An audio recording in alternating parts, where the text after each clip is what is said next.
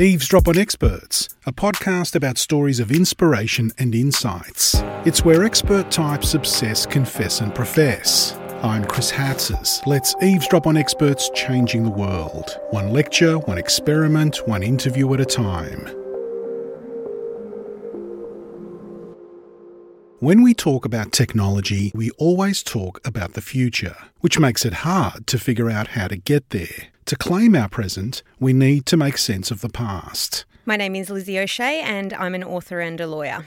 University of Melbourne law graduate Lizzie O'Shea recently gave a public seminar at the Institute for International Law and the Humanities centred around her new book, Future Histories, What Ada Lovelace, Tom Paine and the Paris Commune Can Teach Us About Digital Technology. Lizzie says that we need to stop looking forward and start looking backwards. Weaving together histories of computing and social movements with modern theories of the mind, society and self, Lizzie constructs a usable past that helps us determine our digital future. She shows us how very human our understanding of technology is and what potential exists for struggle, for liberation, for art and poetry in our digital present. Lizzie O'Shea sat down with our reporter Sylvie Van Wall to discuss the themes in her new work. What began your fascination with looking into the past to understand the future? Well, alongside my law degree, I also did a history degree, so I've had a long-term interest in trying to understand the past as it's relevant to our present. And I recently completed a master's at Columbia University, where I was lucky enough to get a scholarship to attend. And I attended lectures with some academics who talked a lot about our digital future, and particularly that the time in which we're living now is a very important moment in relation to digital technology, because the rules are still being set of the digital age. A lot of this technology is still novel and new. Often it feels like it's imposing itself upon society and that it's unassailable, inevitable. It has its own trajectory without an agenda, that it's just a phenomenon that's existing that we don't have the opportunity to influence it. But actually, given we are in the early stages of the digital and information revolution, I think this is the moment to start talking about how power is changing and how we might have the ability to influence it. And that society is actually a group of people with agency and with desire to shape the world in their own interests, and that we have the chance, by looking at how people have done this in the past, to do this in the digital age as well. And that really became the motivation for the book. And why do you think we have this idea that digital technology is just like a growing thing that's just sort of like evolving and existing on its own without stopping? Well, I think part of it is it's an extremely profitable industry. So people who are leading these technology companies often think that what they're doing is improving the world. When you look at some of the rhetoric that comes out of companies like Facebook and others, they talk about connecting people with this idea that that's generally a good thing, that's unable to be critiqued, that there's no context for this, it's new and unprecedented, and all of it's good. Now, in the last couple of years, particularly since I think the US election in which Donald Trump was elected, I think people are starting to reflect on that, and it's been commonly called the techlash, and people are starting to realise how some of these ways in which we engage with technology are extremely divisive, and that might also be a function of how the web has been monetised and how technology is being used to make money rather than being used to do more public interest focused activities like connecting people for public participation in decision making, for example, or improving access to knowledge and reducing boundaries to people being able to read texts and share information. That in fact, the web as we know it currently is oriented towards profit. And so for those reasons, well, all it does is not universally good. In fact, there's lots of ways in which we can critique it. And this is, as we start to experience these negative consequences, this becomes the moment in which we can do that. So perhaps now's a good time to bring up the concept of surveillance capitalism. Could you explain that for the layman? Yeah, it's a beautiful term, I think, because we often think about surveillance as coming from the state. And I suppose that's the other moment when we're talking about why this is a particularly important moment in the history of technology, is that we're living in the wake of the revelations by Edward Snowden, which really exposed to the world just how large the reach was of the surveillance state. And that's often what people think about when they think of surveillance, that the state is doing this, that's watching us to monitor us for antisocial behaviour, terrorism, other kinds of criminal offences. But what the term surveillance capitalism, I think, reveals is just how much that's also a private endeavour. It was coined by an academic from Harvard called Shoshana Zuboff, and she's written a very large text about this actual concept that's taken her many years to put together. And what she's saying is that companies surveil you all the time when you're online, and they do that for a variety of different reasons.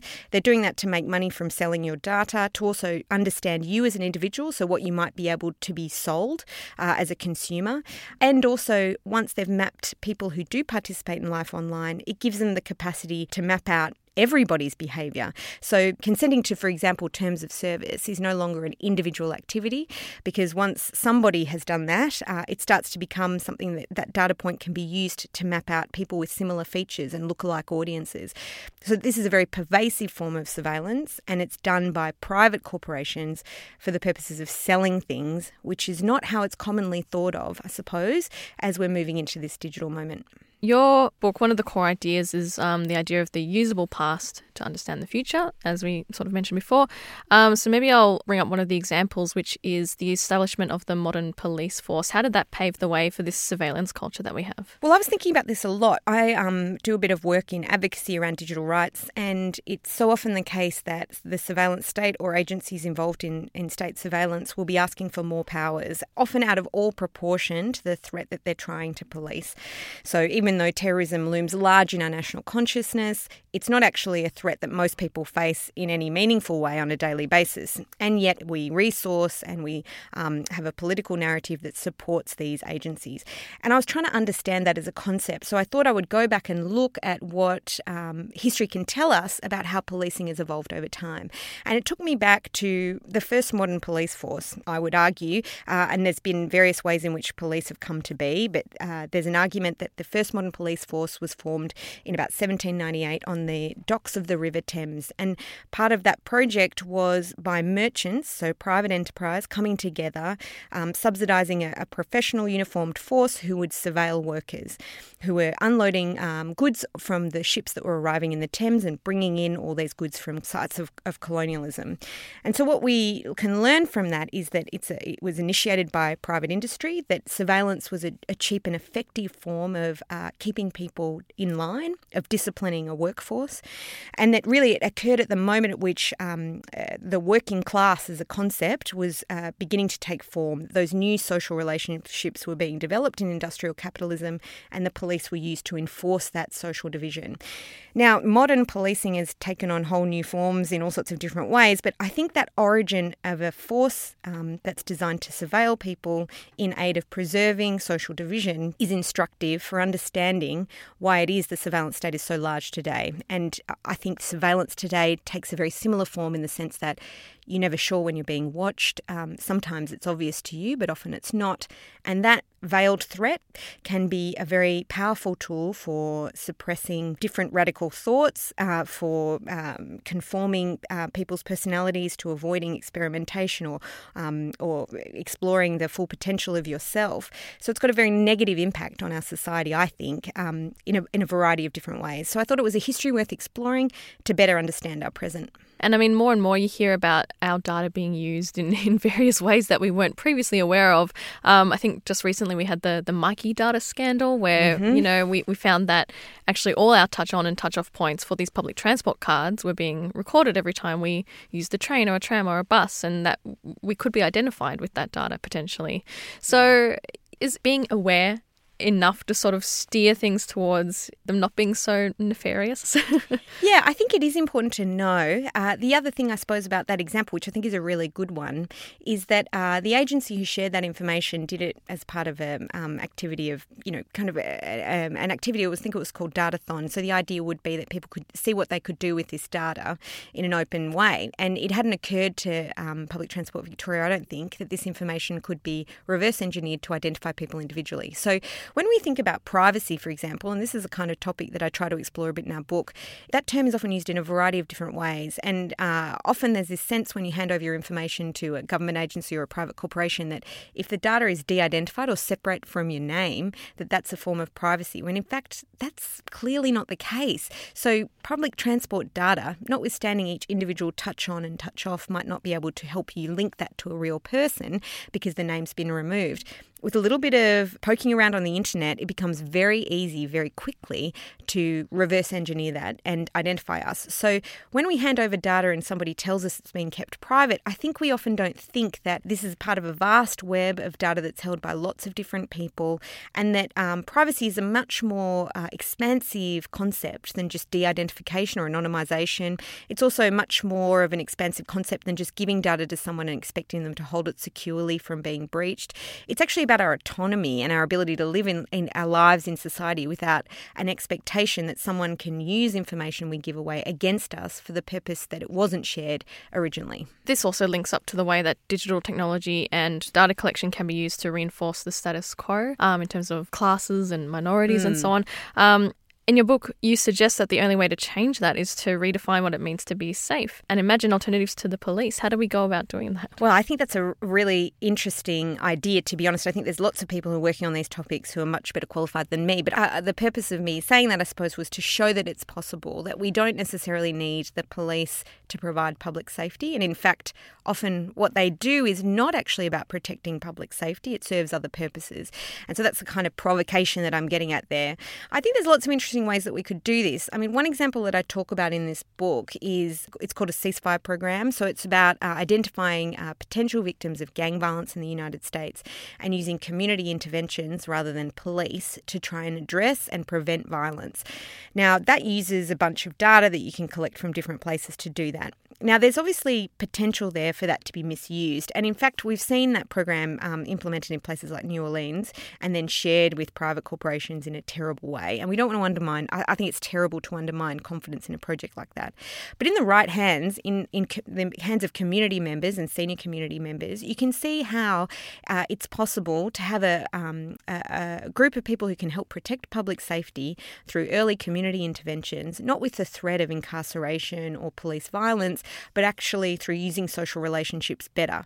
And that's the kind of idea of public safety that I would like to see improved, that we all have more time to work and care for our fellow members of our community and find ways to prevent violence, whether it's gang violence or violence against women, other kinds of violence as well, so that we can build a stronger community that can prevent this violence rather than it relying on a professionalised force that's got the power of the state behind it that leads to all sorts of terrible, devastating social consequences, which is how we have arrived at the modern carceral state. Okay, so I want to look at some more of the concepts covered in the book. I was quite fascinated by the idea of the technological utopia, and that was a concept that was popular at the end of the 19th and start of the 20th centuries. I think that's right. It's a concept that's been around for much longer than I realised, and I know it's not so popular now. So why, this idea of technology ultimately improving our lives, why hasn't that become the case? What's not working? Well, it's funny because I think part of my claim here is that we often do valorise people who think technological answers to problems are the best ones without criticism. So when we think of kind of modern heroes of today, often we think about people like Elon Musk or I guess Mark Zuckerberg for a time. People often valorise Steve Jobs as the great architect of beautiful design, that we think that engineers are the most important people, that often when we talk about climate change we think science is the only real answer, that technocrats like Barack Obama considered himself a great technocrat, and that was the future of modern politics, getting the technology of politics correct and using technology to do that as well. And so part of my criticism of these people is to say, well, we have to be very careful about how we think about technology and we think about technocrats and valorising engineering as a way to solve social problems. And I do that by looking back at these technological utopians you mentioned who were very popular. I think they're kind of forgotten now. Edward Bellamy, who is a writer, wrote a book called Looking Backward, where he talks about a guy who falls asleep and wakes up a century later and he sees a new society, and it's made use of technology. The acceleration of technology and technological development has achieved this beautiful new society to escape the misery of the Industrial Revolution. But in that utopia, there were also very serious limitations. Often gender roles were kind of prescribed, or there was a sense that hard work was the most important thing, that engineers, again, were to be lionised and to be valorised as people who knew how to run society properly. A essentially as a way of escaping the problems of politics, of circumventing the difficulty of taking people with you, of making decisions collectively, of deciding society's fate by collaboration, and instead investing all that energy in technological development.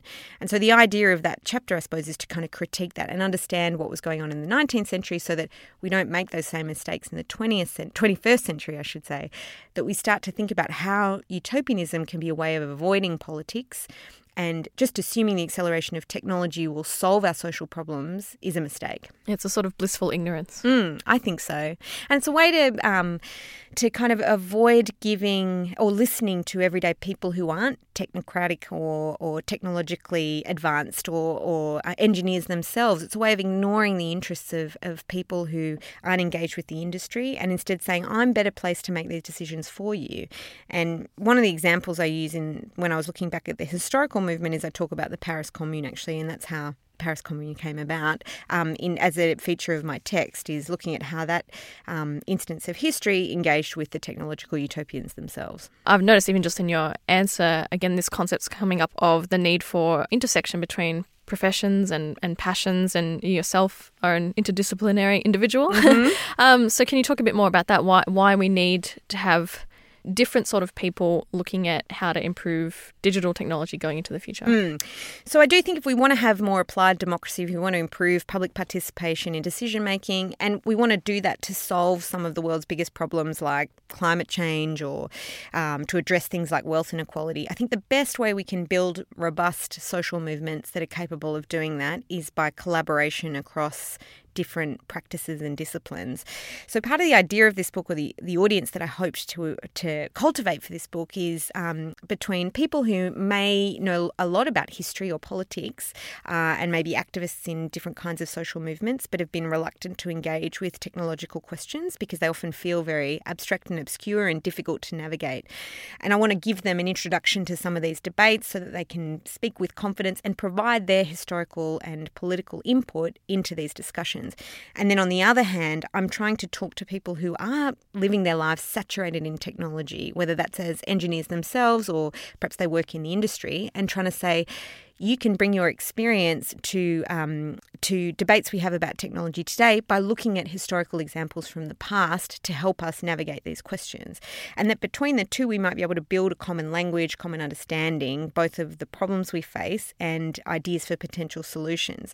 So really, I think that the best way we're going to be able to challenge the key sources of power who currently hold that power in society, so companies and also the state, is by working together and bringing discipline and experience from different parts of the society to communicate, collaborate and coordinate actions to challenge those poles of power.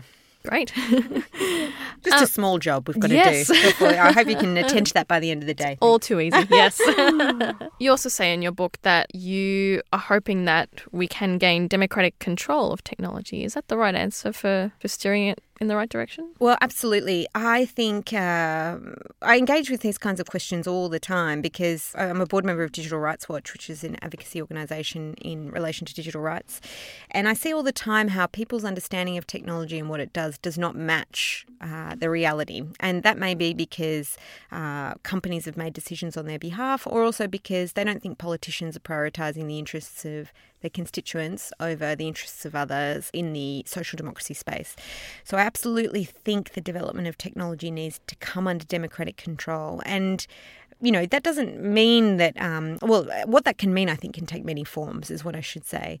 One of the examples that comes to mind is recent, actually, the protests in Hong Kong. And Twitter's faced some scandal there because for a long time they published advertisements that were paid for by Chinese agencies, news agencies in particular, that was vilifying protesters in Hong Kong. And recently Twitter has cancelled a bunch of accounts. They've said they won't accept money from state-based news agencies. And I think people would wonder why it is that a private corporation gets to make those decisions. So Twitter is almost really a form of public infrastructure. People use it and rely on it all the time. And yet decisions about that, about how it works, about who's allowed to use it, fall to a private corporation. Those private corporations can be subject to influence by the public, but they can also ignore it. So Twitter for a long time has ignored abuse that occurs on its platform, and people have raised concerns about it over a long period of time. time. And yet at this moment, they've decided to take action. And I think both of those instances are worthy of reflection. Why is it that we outsource these decisions to private corporations?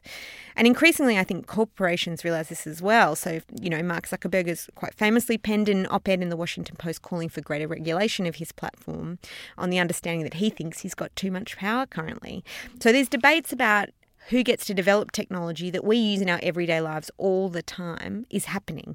And unless we, as a group of people who are interested in advocating for the public interest, get together and organise ourselves and make a claim as to what that should look like, heads of these corporations will do it themselves. And so I sort of see Mark Zuckerberg's call for regulation of his platform somewhat cynically. I think he's trying to do that in anticipation of it coming inevitably. And so he's going to try and manage that process. And I think this is the moment for us to sort of organise on behalf of community, social movements, marginalised people to try and say, well, let's have this become more democratic. Let's think about how we can install more democracy into how decisions are made over these platforms, over what kind of technology gets prioritised and developed, and how we allocate those resources rather than just leaving it to private companies to do themselves. And while we're on the topic of regulation, I want to look at one of the other examples from your book about a past event that can help us understand the future. Yeah. And that's the design of the Ford Pinto car. What has that got to do with the regulation of the internet? Well, I love this story as an example of what's possible, partly because I am a lawyer. I was about to say I'm a law student, but I was a law student. So many law students will have read about the Ford Pinto scandal. And it's really about a car put out by the Ford Motor Company, and it was designed for a low-income audience, so it was a relatively cheap car.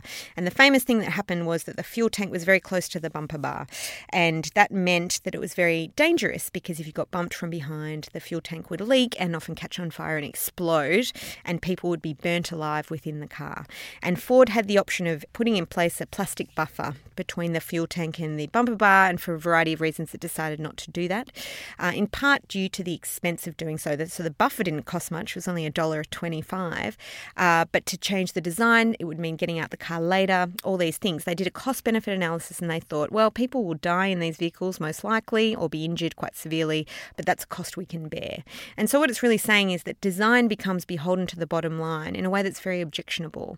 Now, how that scandal evolved was a bunch of journalists got together, lawyers brought cases on behalf of people who had been victims of these crashes, and Ford was exposed for having done this. And one of the issues, of course, was that Ford was not alone. There's many other car manufacturers who similarly made calculations about the cost of changing design or not prioritising safety in design at all, prioritising how cars looked and how fast they could go.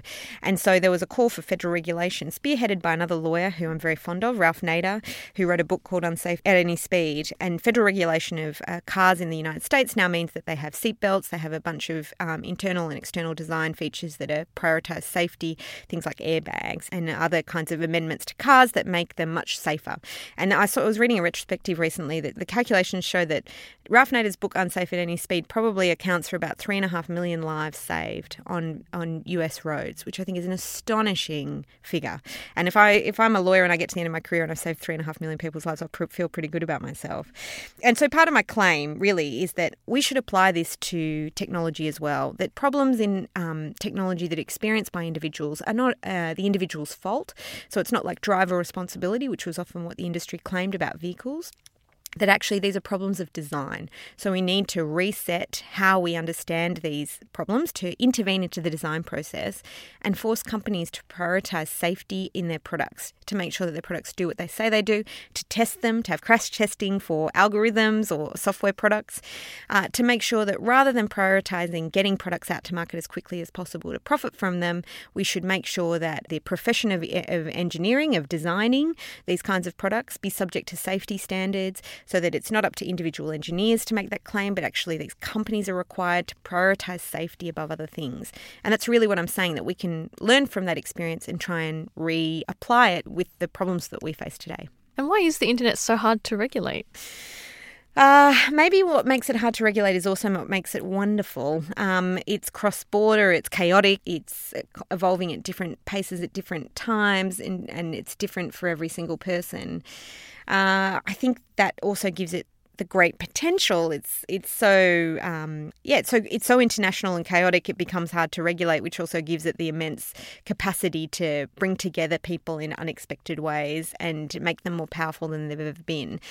When other people talk about this, like Tim Berners-Lee, for example, talks about decentralizing the web. So he talks about how originally the web was like this; it was ungovernable almost, and as we've seen companies manage how they make money, as we've seen states try to claim this power over the internet, it becomes a regulated space. I sort of think it isn't unregulated. How we engage with it is very designed and engineered, and it's just not rules that we get to have a say in making.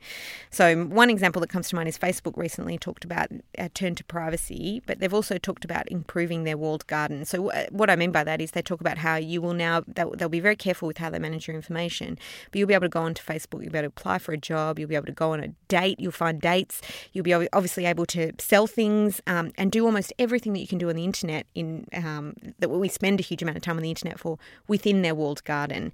And they're really trying to close that space. And so Tim Berners-Lee, when he talks about decentralizing the web, is trying to say, let's stop these companies in the state having power over how we engage with it and return it, I suppose, to its decentralized format so that people are more able to make the rules themselves. If we alter the way we perceive the internet, perhaps through the lens of environmentalism, particularly that of Indigenous peoples, what can we learn and what will change? Yeah, so one of these chapters in my book is I'm trying to suggest that Indigenous ways of learning, of governing, have a role to play in how we're going to govern lots of common resources into the future. And that's got relevance, obviously, to our environment and respecting the environment as a source of life, but also as something that we need to protect. And I think that we can think about the internet almost as an environment in and of itself, that if it is shaped by corporations, for example, that will give it a particular quality.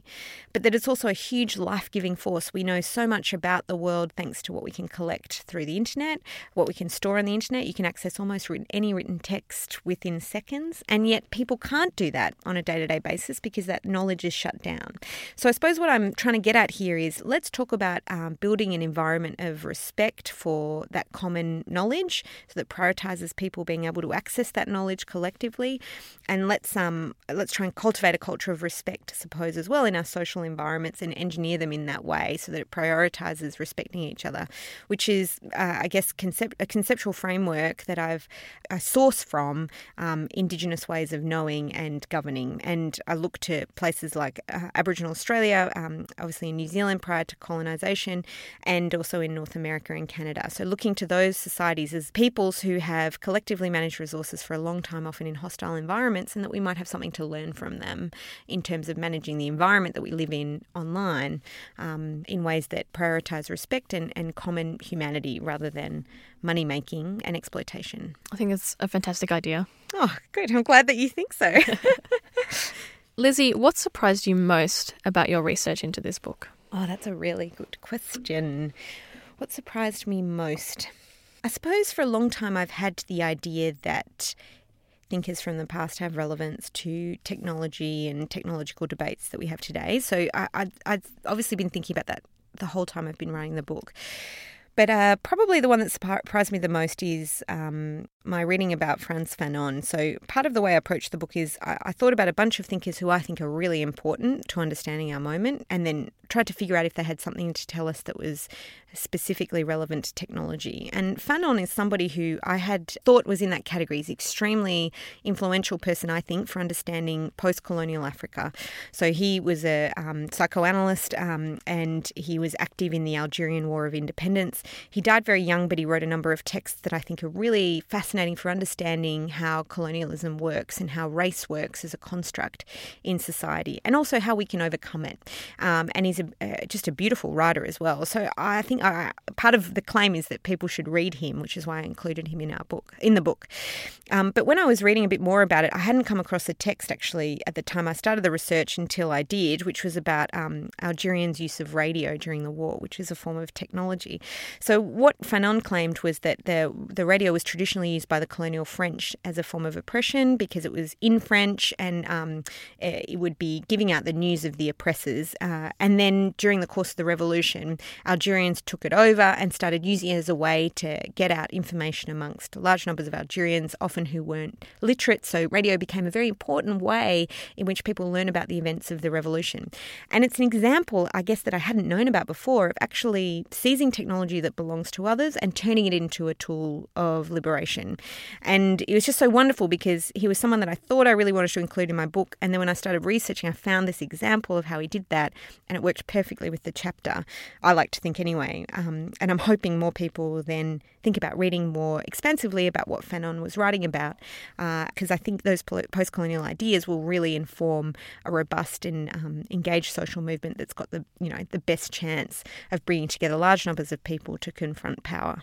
Okay, so your book has an augmented reality artwork in it, which I found really interesting. Yep. Perhaps you can explain what that is and why you've decided to put it in your book. I'm so glad you noticed. I've got a picture in the front few pages of my book. It's by a Melbourne artist called Marco Matic. He makes the most beautiful artworks, I think. You look at the graphic and it looks like a drawing that unfortunately I couldn't put it in colour, but he does these beautiful drawings in colour that look beautiful on their own. And then he imports into that a technological aspect. So you download an app and you hover the app over the artwork and it animates. And I think it's really exciting to see what's possible with these kinds of innovations in art, because it never even occurred to me as not a very artistic person that this was possible. And if you follow Marco Matic, you'll see that he puts up these artworks in all different places so that you can find them also in the streets of Melbourne, and you can just be wandering along, see a beautiful graphic, not realise that it's got this hidden meaning. But then when you do, you can download the app and see what he's done with it. So I love it. I think it's the perfect kind of expression of what I'm getting at in how technology and art can reveal to us new ways of thinking that are so incredible and persuasive.